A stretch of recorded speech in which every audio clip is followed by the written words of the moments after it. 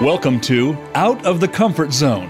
When you lead from a base of expertise, your confidence and credibility are derived from your knowledge. People follow you as a result. However, when you take a stretch assignment and span outside of your comfort zone, leading requires a different approach, one of influence, inspiration, compromise, and courage. We are here to talk about how to take that next step and keep going. Now, here is your host, Wanda Wallace. Welcome to Out of the Comfort Zone. All right, with the Great Resignation, no doubt you have heard this phrase, and everybody leaving. Most of the leaders that I'm talking to have renewed their focus on finding, hiring, and keeping great talent. In fact, I have to admit, in some quite astounding ways. I only wish they were doing that about 3 years ago. So the question for today is, are you doing the right things to be sure that you have found the best talent and that you can keep them? And we're going to talk about what you need to know to create a talent magnet, meaning talent wants to come to you. So my guest today is Carol Schultz. Carol is founder and CEO of Vertical Elevation, which is a talent equity and leadership advisory expertise shop. She's recognized for her proficiency in corporate leadership, and she spent 3 decades helping executives gain clarity in their careers, make bold leadership moves, and create cultures of performance. So Schultz and her team have helped hundreds of companies from seed stage pre-initial public offerings all the way through publicly traded companies transform their organizations and create sustainable talent-centric cultures that run at maximum efficiency. Sounds good to me. Sign me up. She's the host of the popular podcast, Authentically Successful, and she's the author of a brand new book called Powered by People: How Talent-Centric Organizations Master Recruitment, Retention, and Revenue. And by the way, and how to build one. You can learn more about Carol, by the way, at verticalelevation.com. Carol, welcome to the show. Glad to be here, Wanda. It's a pleasure. I think everybody is concerned about having talent. I think everybody thinks they're doing the right things. And I think you and I are going to say, not so. But let's start at the top of the show. Why did you write this book in particular? Well, this is something that this process of building a talent-centric organization is something that I started building in 2008.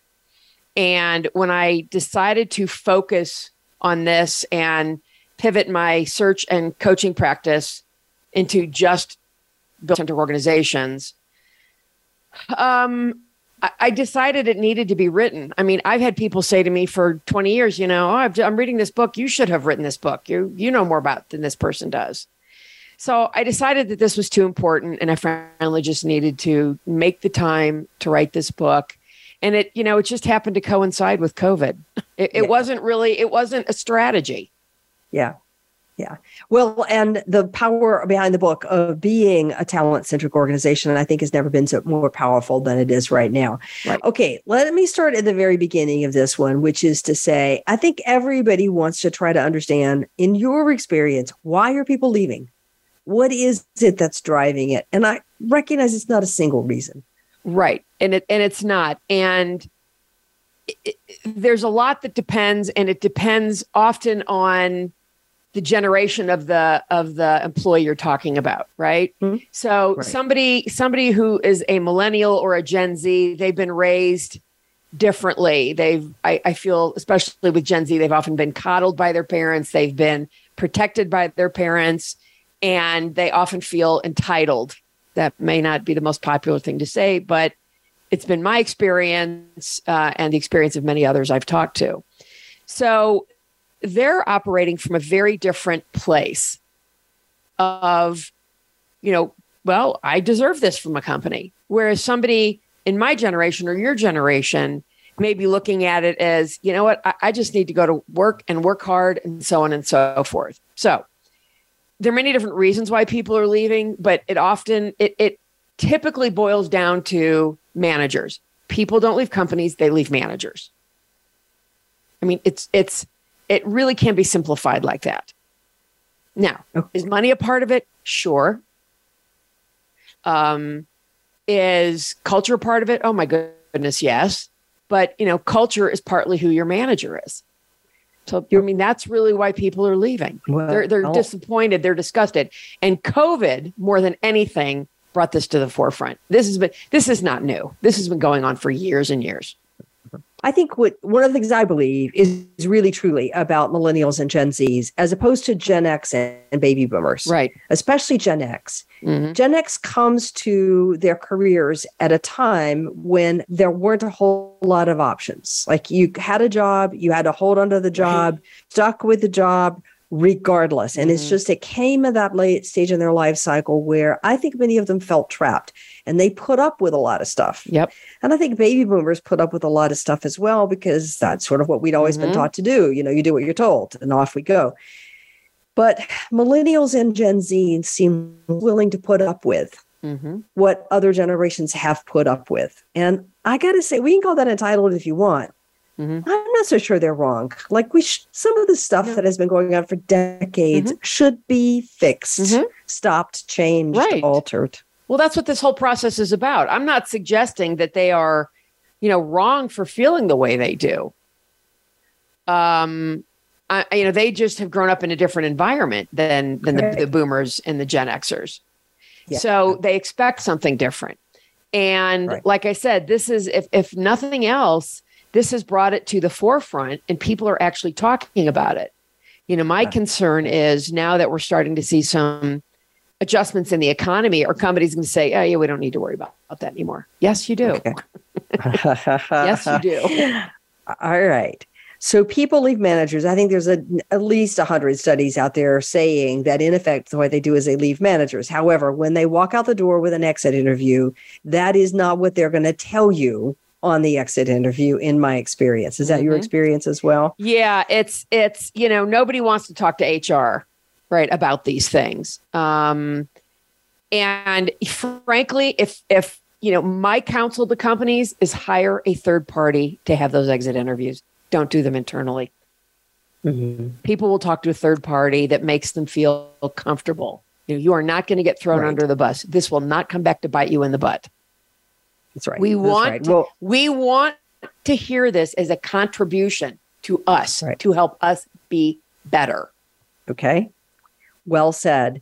You said also people leave because of the culture, but in many ways it's the manager and the team right around them, or the team that's adjacent to them, that really derives their experience of the culture, not what's written on the walls or in the brochures. And so again, we come back to the manager and what the manager tolerates, doesn't tolerate, encourages, doesn't encourage, helps resolve. And one more thing we put on managers' shoulders, but that is the experience people are having. Okay. Now I want to talk about money for a minute. I want to talk about money one time in this show, and then I don't want to talk about it again. I get so tired of this conversation. Money matters. Okay. Money matters. People will say, I'm leaving this job because I got an offer someplace else that's 25, 30, depending on where you are in the world, your age, 50%, 60% higher than what I'm getting paid. But I contend that's not why they started looking in the first place. So what's your experience? I would contend that you are correct. So that's money's just an excuse, because it's not difficult for a company when you go, when somebody comes in to give their notice, for a company to put a full court press on and say, oh, what's it going to take to keep you? If it's, you're leaving because of more money, well, we'll match that.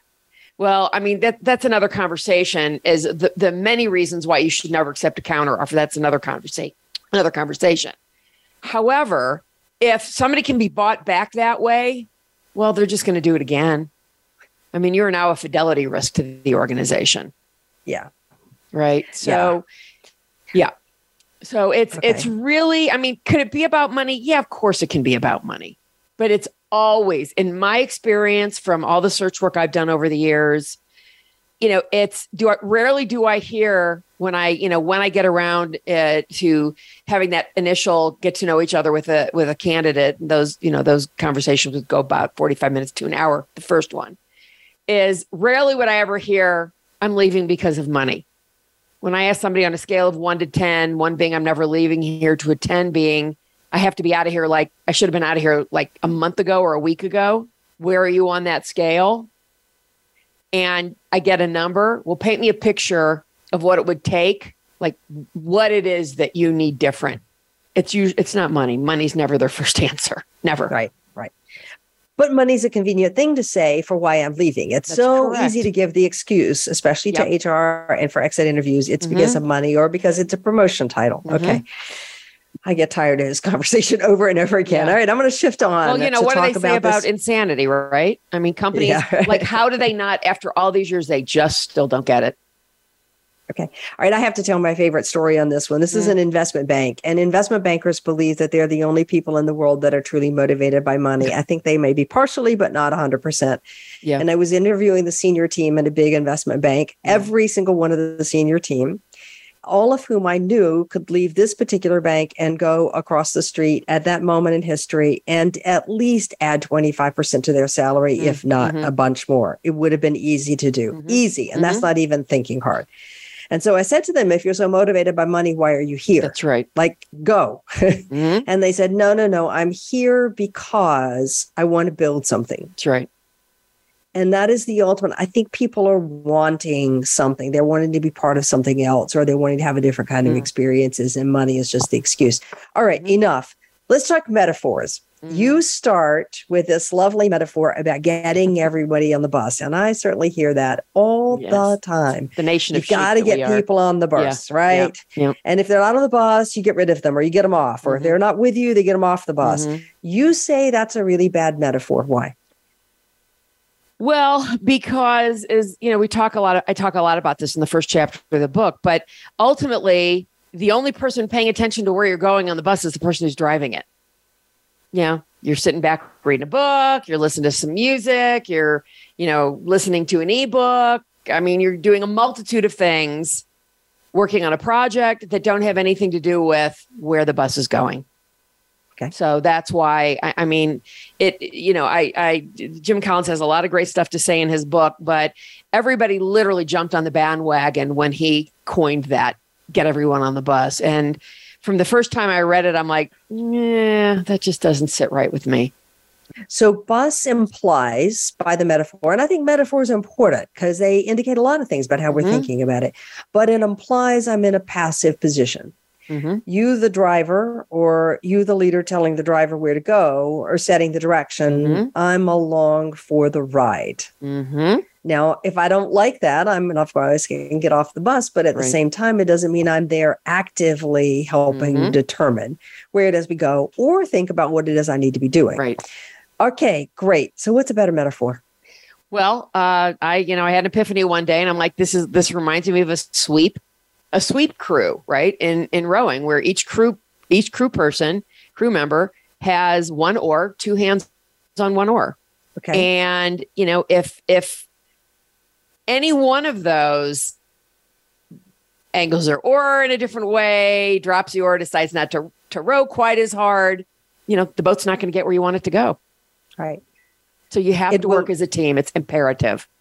All right. So everybody has two hands on one oar. Each person has two hands on one oar. And any slight deviation in the job that they're doing affects the trajectory, the speed, the success of the entire crew. That is correct. Okay. Yeah. And that means that I can't become passive. I think that's your whole point. Well, that is exactly my whole point, right? So, if you've got everybody on a bus in a passive role, how do you get a team that's aligned in vision and aligned in business strategy and aligned in culture? You don't, because they're like, okay, well, whatever they want, we'll just go along with it. And that's really inauthentic. Or or somebody saying, I'm just going to keep doing it the way I've always been doing it. Okay. All right. I want to riff on this one for just a minute because I know that this is a metaphor and it's easy to not make a big deal out of the metaphor. I actually think we should, because we have this belief that as a leader, my job is to know the strategy, the future direction, to set the course and explain it to everybody else, which in its essence means as the leader, my job is to tell you what to do. Now, as soon as I say that, people go, no, I'm not interested in command. But the truth is we all act in ways to control. I'm going to control the direction. I'm going to control the speed. I'm going to control the roles that anybody has. I'm going to control by giving feedback. I'm going to control by giving bonuses and rankings, and ultimately control in the direction I have decided, which sounds uninspiring, to steal from Stephen M. R. Covey. Yeah. So And what's your question? And I think that's where you're getting at. So let me put this in your metaphor of we're part of a rowing crew where everybody has two hands on their own oar and we're all contributing to where it is we're going. Right. Why does that become a magnet for talent?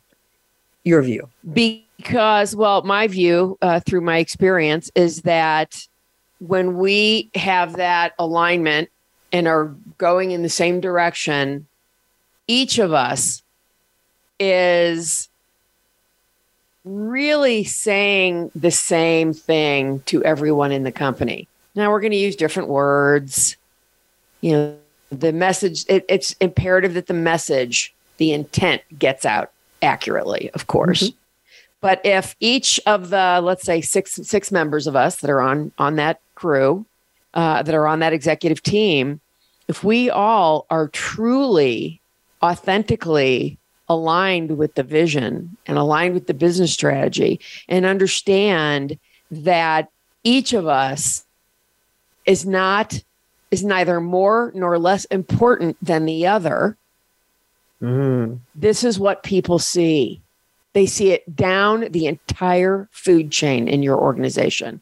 They see it from the outside, right? This is not creating some warm and fuzzy, 10, here's the 10 best companies in the country because they give people a lot of time off or they do this or they do that. That's not what it's about. I mean, that's a piece of it.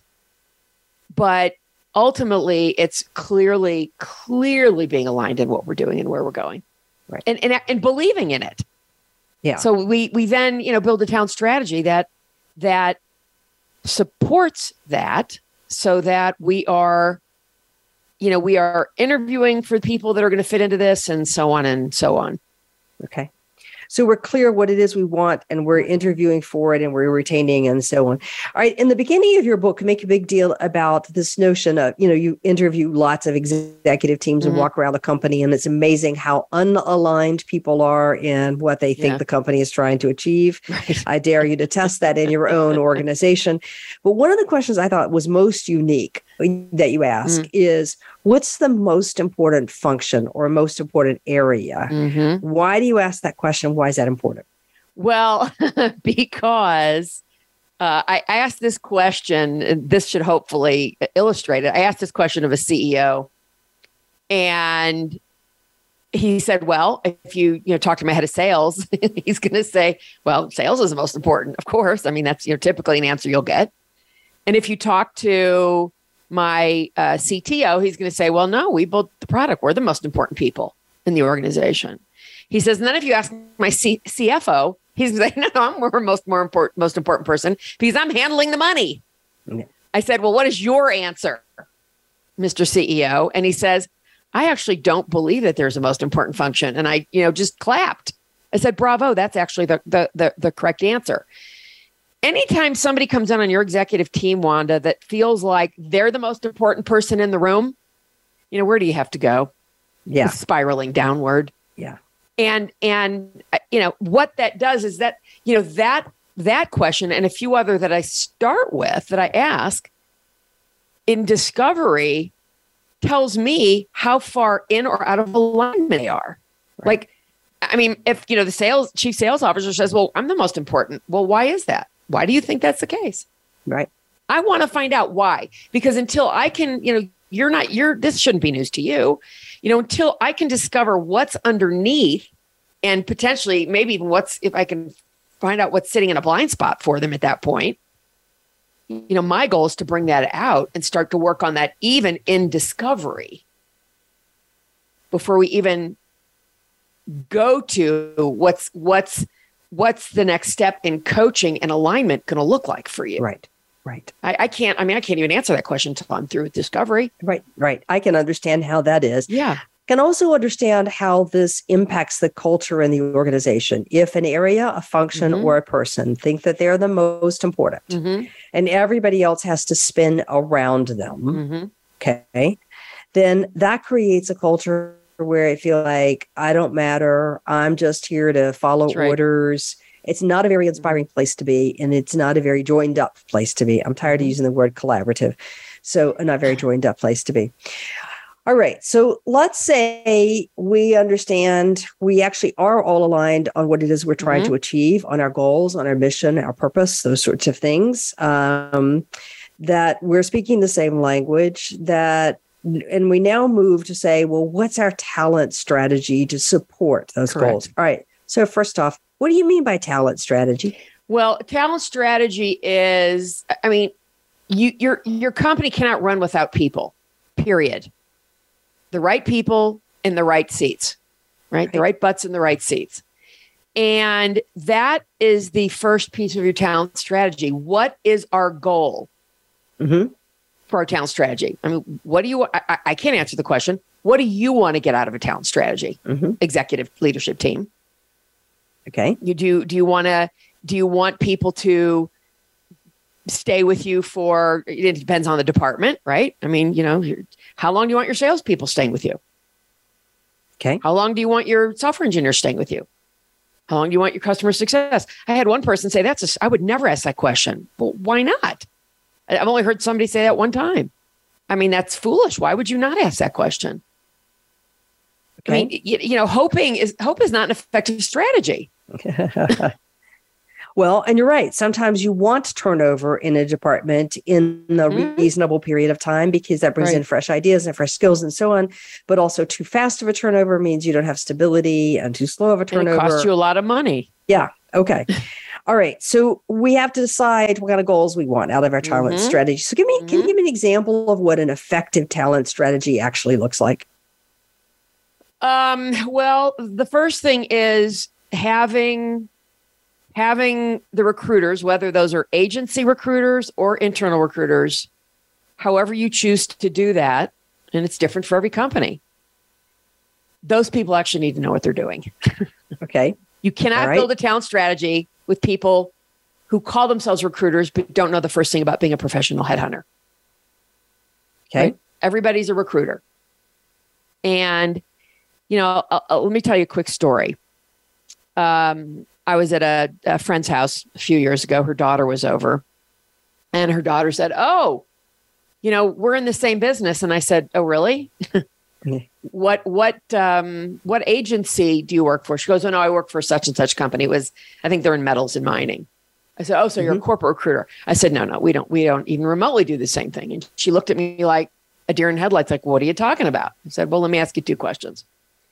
When you are getting ready to work on a new job, okay, a new opening, are you in there in the trenches doing a kickoff meeting, asking 40 or 50 questions of the stakeholders to determine then how you're going to write the position description, or does somebody hand you a job spec and you start working on it?" And it was the latter. So that's an order filler. That's not a consultant to management, right? Okay. They're consultants to management and agents of management. Okay. And then I said to her, "Okay, so now you're working on the project. How do you go about finding people?" And she says, "Well, I go to LinkedIn first, and listen, LinkedIn is a giant database, right? So it's one of the many tools that one can use." When I was doing search, I mean, I used different tools, not just LinkedIn.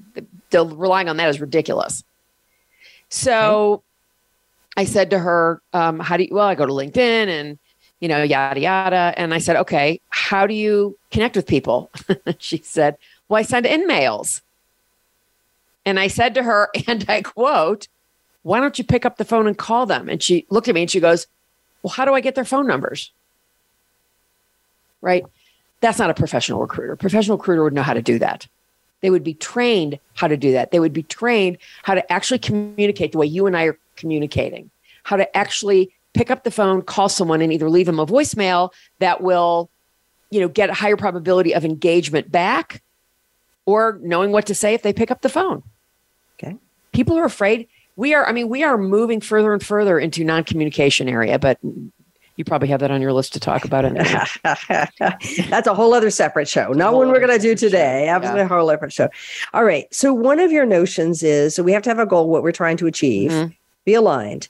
But we also have to have really good recruiting skills, recruiting people who understand how to connect with a broader base of folks, how to entice them in, how to write a job description in a way that's going to be appealing to the market and that's consistent with what the stakeholders are looking for, not just here's the same job spec we used 15 years ago, see if you can make it work. Yeah. That's exactly right. So without a recruiting team, like I said, whether that's internal or agency, without people who really don't understand how to be an old-fashioned headhunter. Yeah. It's going to make, you're never going to be able to bring your talent strategy to fruition, right? Because it's all about building relationships with people. It's not about having a 15-minute conversation and then sending it off to the hiring manager. Nope. Right. It's about, again, retention strategies, succession strategies, really talking to people about what their needs are. You can do that before you ever introduce them to your hiring manager. So retention strategies, succession strategies. So you're thinking about not just of what kind of talent we're looking for, but how do we manage the talent through the life cycle in our business? Like how long do we want to keep them? What kind of development we're doing with them? What kind of progression we're going to think that we have for them? How they know where they're standing. It's like all of those pieces of what happens to this individual when they come in this company. Did I get that straight? Yeah. Not everybody wants to move into a leadership role, but that doesn't mean that they don't want employee development. Right. To be a better employee.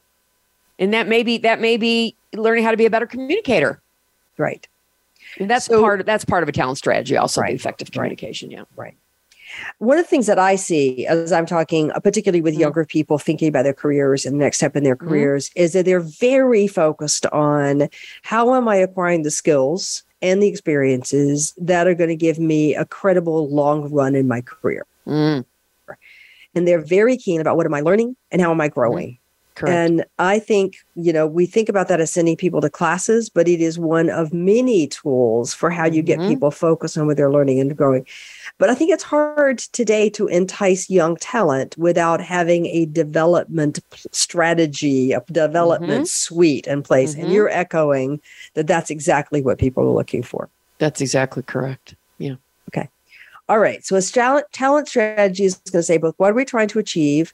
What does it take to entice someone out in the market to come and join us? What's that market search look like? How do I recruit in a professional way? And what's the offer to the talent in terms of retention, succession, and ultimately development? And all of those pieces need to be in place. Okay.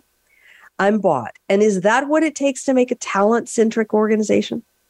Yeah, it takes a commitment to that.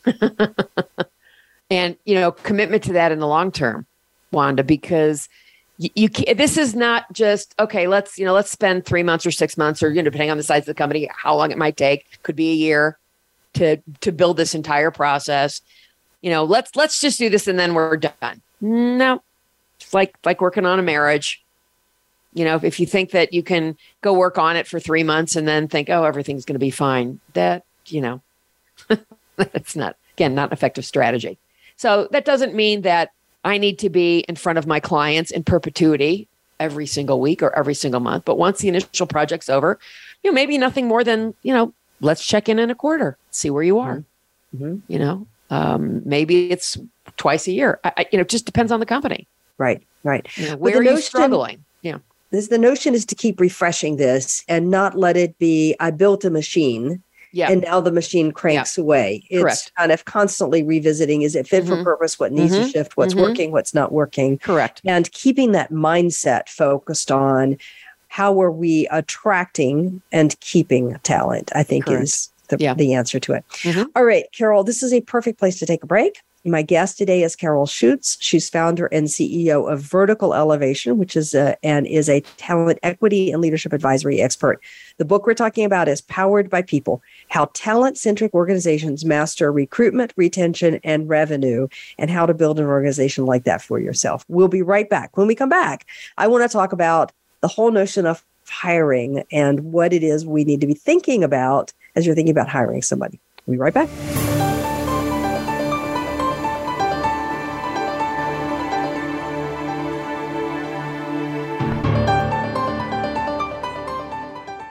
This is Wanda Wallace, host of Out of the Comfort Zone. Do you find yourself in a role where your team knows more than you know? Are you struggling to see how you now add value? For years, I've coached leaders who have moved beyond the comfort zone of their expertise and have developed a methodology to help them make the leap and go on to do more. All of those tips are now packed into my new book, You Can't Know It All. Visit our website at leadership-forum.com or tune in to Out of the Comfort Zone for more insight. If you want more information on the articles, books, coaching, and seminars we offer, go to our website at www.leadership-forum.com. You're sure to find some helpful links, videos, and more to help you create a winning strategy for your organization. Leadership Forum, helping organizations get it and keep it. Hi, I'm Wanda Wallace, host of Out of the Comfort Zone. We have some amazing guests with some incredibly good ideas about how to take your leadership to the next level. But I find people are looking for more practical ways of implementing those ideas. So we've created an individual subscription service specifically to focus on how to apply. You'll find more about that at www.outofthecomfortzone.com. We have 2 additional subscription services, one for the social group that want to exchange ideas and perspectives with a group and talk about career advancement. And we have a master's level for people who want to take a deeper dive, all on outofthecomfortzone.com. We hope you'll join us.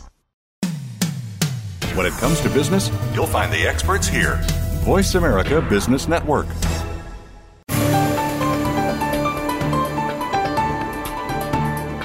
You are listening to Out of the Comfort Zone.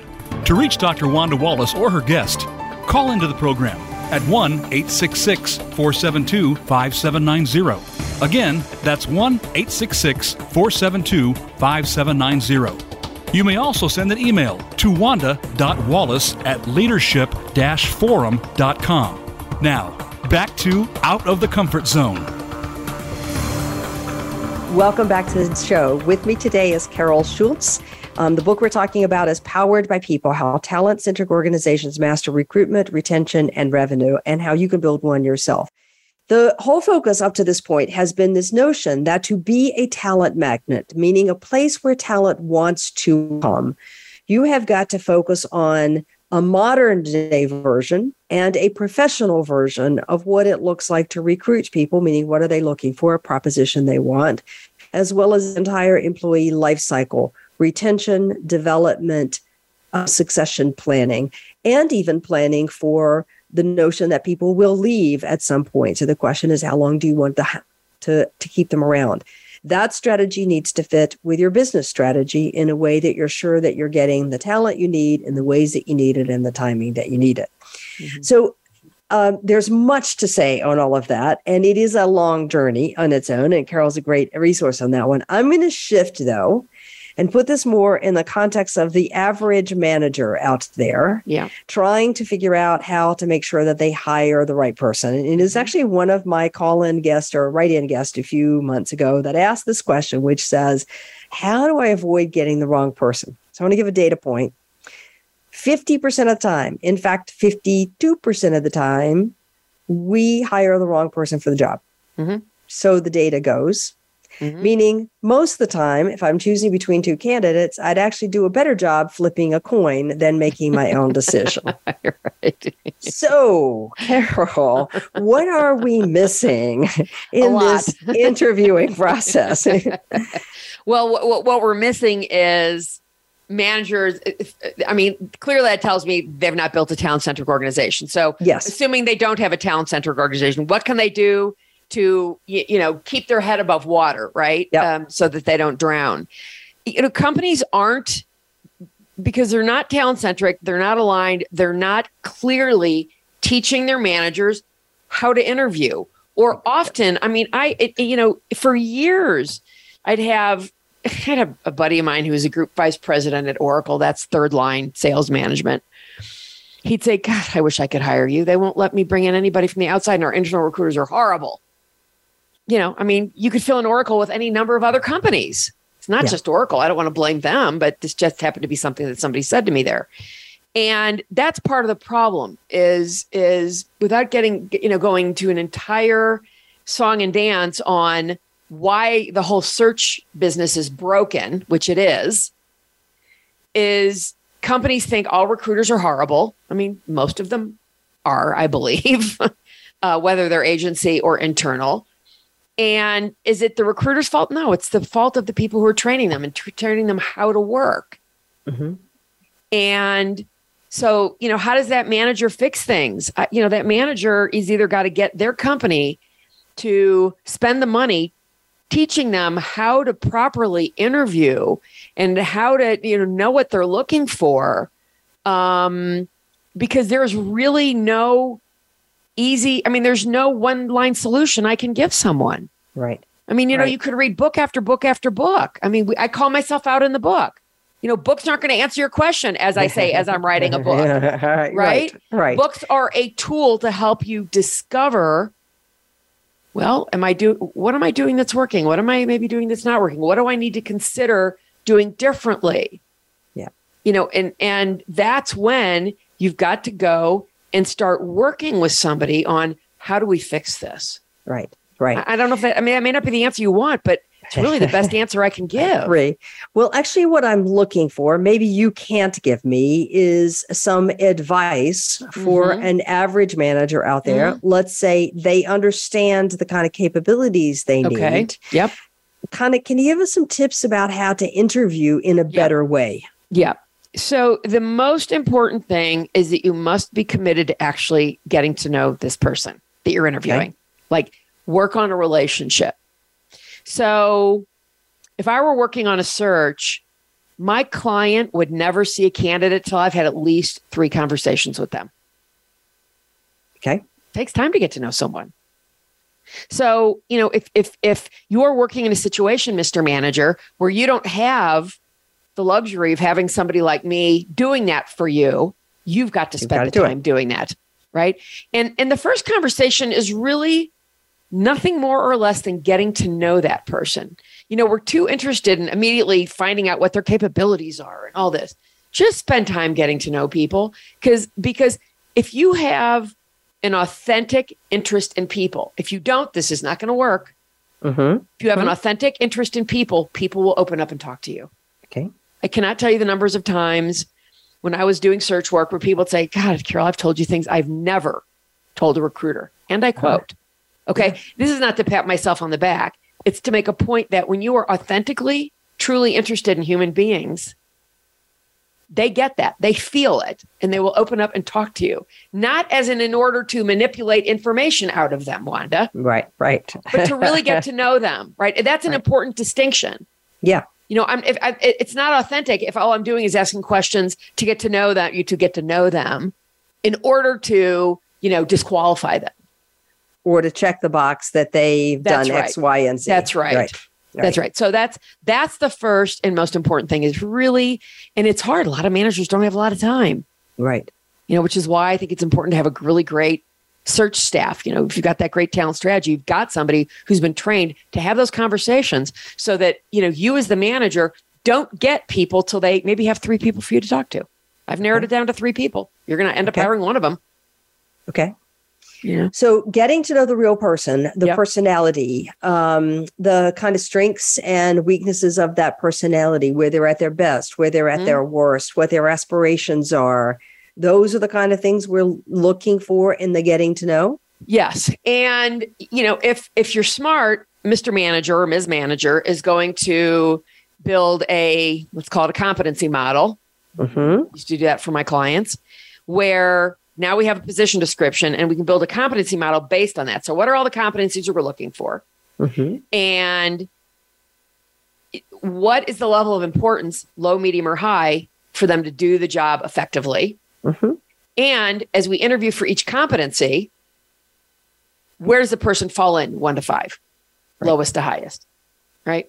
What that does is now give me as the manager or any of the other people I have interviewing that person an objective way to look at somebody. We're not keeping it in our head. It's not emotional. We don't get attached to it. We have to look at it in an objective way. There is no panacea candidate out there. Nobody's going to have a 12 out of 10. Probably not. Yeah. So we have to decide what are those need to haves and what are the nice to haves, right? So the high important things would be our need to haves. The low important things would be nice to haves. And then the medium, we can kind of figure that out along the way. Like, how important is that to do the job? And, to your point, about 52% of, are not great hires. But, also north of 50% of people leave a job in the first 18 months for reasons having nothing to do with their skills and abilities. So what does that leave? Wow. Culture. So what does that tell you? It tells you sure as hell better sit down and get to know that person you're going to be working with or for, or who's going to be working for you. It is so well worth investing the time, because the money lost on the backside of that is exponentially higher than your time up front. Yeah. It really is. I've said to many clients, I'm not a recruiter or not interested in doing this either. I'm glad you do it. But I have said to many clients, particularly on their diversity strategy, do you realize how much you're costing your bottom line just by not being able to keep this candidate a year longer, 2 years longer? That's right. And you added up the numbers of whatever behaviors out there are causing the problem. Yep. And it should scare absolutely any manager if you stop to think about it. Yeah. I built a spreadsheet years ago that you can actually plug the numbers into to figure that out. We're talking not just hard costs, we're talking soft and opportunity costs. Right. Those mostly come in as, in sales, opportunity costs, right? Lost deals when you've got somebody who turns over. It's in the millions. Yeah. Yeah. Okay. Doesn't take much change. It's a big slap in the face. To have a big impact on that bottom line there. Yep. All right. So I like this notion of competency model, but you're not talking about the classic competency model that I have seen from HR in terms of leadership competency. You're talking about a job competency model. What are the skills and capabilities I need in this particular role? And that might include some leadership capabilities. It does, if it's a leader. Right. The competency is different for every role. You have to, It's not like you can build a competency model and use it for every job. You cannot do that. Right. So I like that one, that it's different. Tailored for each job. Correct. And that we have importance ratings, and then we're going to rate each person on each of those, and I come out with a score at the end. What strikes me about that one is it does get rid of a little bit of bias, perhaps, if you're smart in the way you ask questions, but it also has a way of comparing across interviewers. Correct. That's great that you realize that, because that is so critical, Wanda, let's say I'm interviewing somebody, you're interviewing somebody, I give them a 5 on, competency XYZ, and you give them a 2. Now we can go back and go, okay, which one of us how did this happen? Is it that one of us doesn't understand the competency effectively? That's probably what it is. Yeah. One of us doesn't get the competency. Right. All right. Or it could be we asked different questions, or it could be we interpreted answers differently, or it could be we got different examples. Yeah. Now, I'm a fan of behavioral interviewing. Mm-hmm. Are you as well? Is that one of the skills that you use? Sometimes. I mean, everybody loves behavioral based interviewing, and I think it's really effective. Tell me about a time when, or how, this is the situation. How would you go in and handle it? These are not ineffective questions. They're great tasks, but I don't think it should be exclusively that way. Right. I mean, because I don't really just sit there and blow sunshine up your skirt. They can't. Okay. So what else do I do besides the behavioral interviews? I get to know the person. I get that. Mm-hmm. What else is going to help me get a real sense of this person's competencies in each of these areas that I care about? The final thing, and this really comes down to once you've made some decisions or you're getting close with maybe 2 or 3 people, maybe you've got it down to 2, and you want to make an offer to one of the 2, and gosh, you're kind of like this, right? Well, which one do I want to, which one is, one of them's not really tipping the scales in either direction. And that's where you need to go to blind reference checking. Right. Okay. In fact, I'm just in the process of writing an article about this right now, how HR will be up in arms, but how you handle it is imperative. I mean, it's literally critical, right? Okay. You cannot breach anyone's confidentiality. Yeah. So by the way, I'm calling you on behalf of so-and-so who's interviewing with us. You can't say that to them. Right. Okay. There are ways to get somebody to talk to you without breaching confidentiality. Okay. Hi, my name's so-and-so from such and such a company where, I'm hoping you'll have a conversation with me. We're looking for this type of a role, and I'm considering reaching out to somebody who you used to work for. Okay. Would you be willing to have an off-the-record conversation with me? Right. Okay. Skill, nuance in the language, but also really important. Very, very, very, very important how you phrase it, the actual words you use. You cannot breach confidentiality. I cannot say that enough. Right. Right. Somebody could get fired from a job. Yeah. And the reality is HR would get up in arms in it because they're like, well, they didn't give us, you know what? It goes on every day. Yeah. HR's not going to stop it. So if you're going to do it the right way. Right. Right.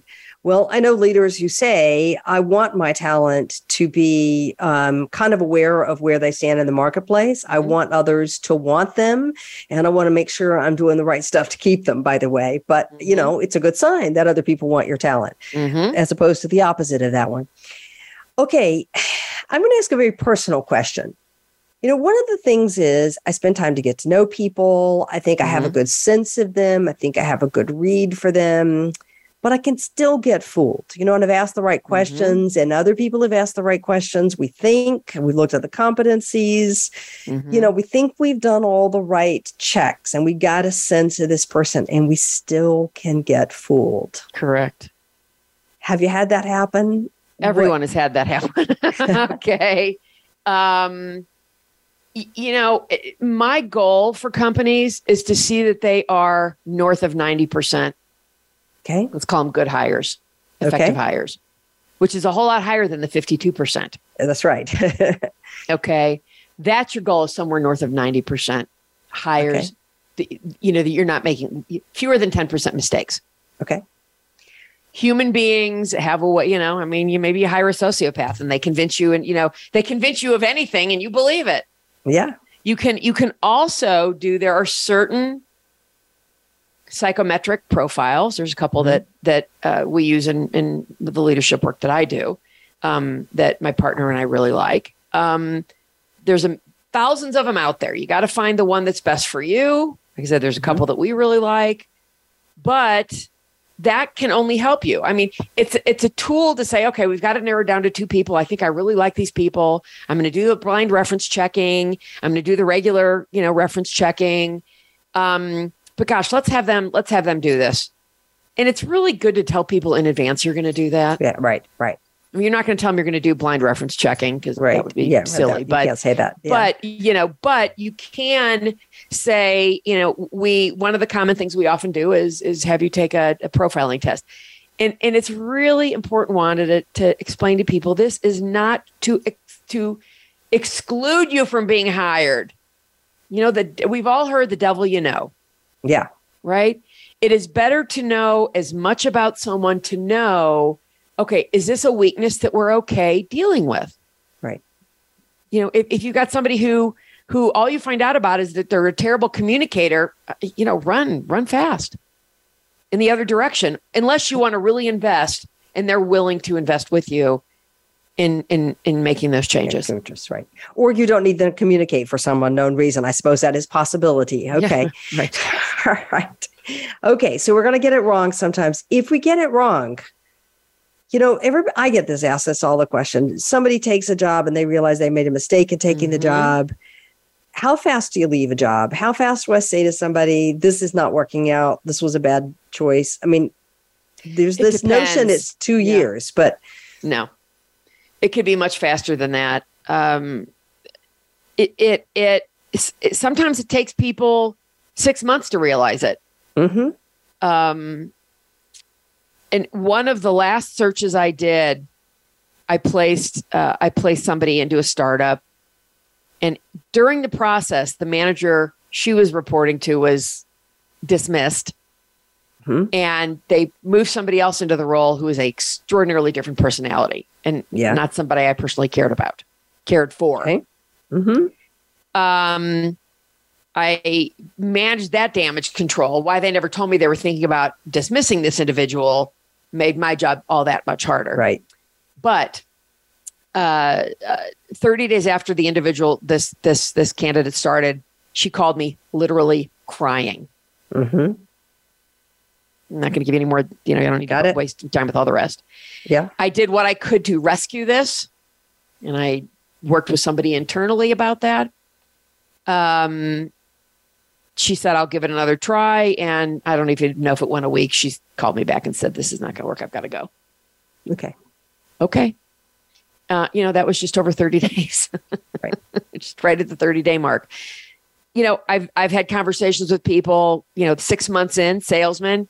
I don't know, years ago, buddy of mine. I don't know, Carol. I just, I've been busting my butt here and I just have not made any money yet and blah, blah, blah. He says, but I'm committed to giving it a year. Well, P.S. He got north of a $300,000 commission check his first year. It happened between the time I spoke to him at 6 months and the time he hit 12 months. Right. Okay. Right. So it depends on the role. Now, he also wasn't working for a manager that was horrible. That he just, it was not a good cultural fit. All right. Right. So, my advice is if you've got a culture issue with that manager, you either fix it or get out. Okay. Because if it cannot be fixed, it ain't going to get any better. Okay. It's just not. Well, I say life is too short. Yeah. That you're not going to be a great performer if you're sitting there being miserable. Right. And I'm also going to say to a manager, if you can't effectively work to coach and develop this person that you now brought in, then that ain't going to work either. So, a hard conversation needs to have, and probably better to make a fast change than to take 3 years to go about making that change. Right. Yeah. And that's where the culture of feedback comes in. It's important. Absolutely. A big one. All right. You've got 3 minutes to answer this question, Carol, which is terribly unfair. Any advice for people who are working with a recruiter? So suppose I was looking for a new job and I come to you. What's your 3 minutes worth of advice? Talk to that recruiter about how they work, right? 80% of agency recruiters, if we're talking agency, are contingent, 20% retained. Now, will you get a higher percentage of better retained recruiters? Yes, but it's not 100%. Not even, I've had executives tell me I'm never going to work with such and such global, retained company ever again, because that recruiter never once asked me, what do you want to do? So find out from that recruiter.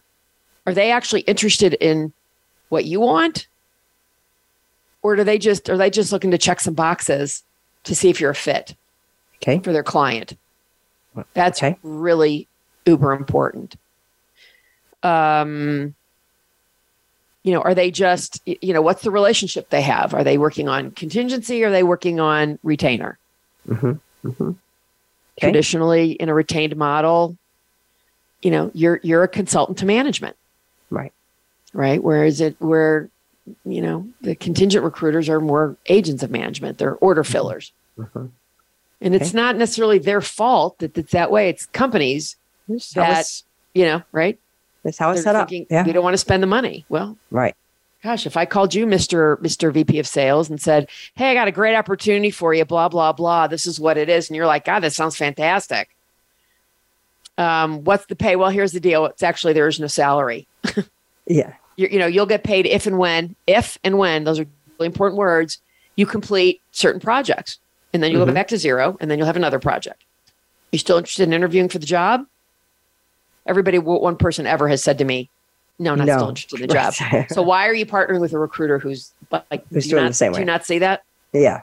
Yeah. It's very hypocritical. It's just a terrible model. And it's I can't really even blame the companies because they've had such terrible experiences working with, somebody had a. Great. So, yeah. Okay.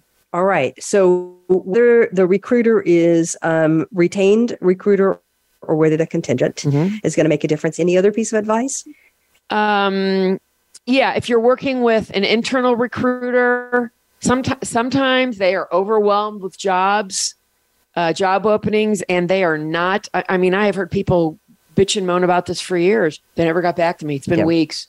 And then eventually get back to me, 5 weeks later, thinking I would actually still be interested. Right. Just keep in touch with people. It's really not that hard. Keep in touch. Send them a note. Yeah. So you want to find this out from the recruiter. How are you going to stay in communication with me? And what's that going to look like? And am I going to have to be hounding you because it's been 2 weeks and I haven't gotten an answer out of you? Okay. All good questions, all good things to know. Everybody has a debate constantly about what do I do and how do I do it. All right, my guest today, Carol Schultz with Vertical Elevation. The book is called Powered by People: How Talent-Centric Organizations Master Recruitment, Retention, and Revenue. And you can find out more at verticalelevation.com. Carol, thanks for being a guest today. Wanda, what a great conversation. Pleasure to be with you. All right, join us next week for more wisdom and getting out of your comfort zone. Thank you for joining us today. Tune in for another edition next week with Dr. Wanda Wallace on the Voice America Business Channel. Reach outside your comfort zone this week.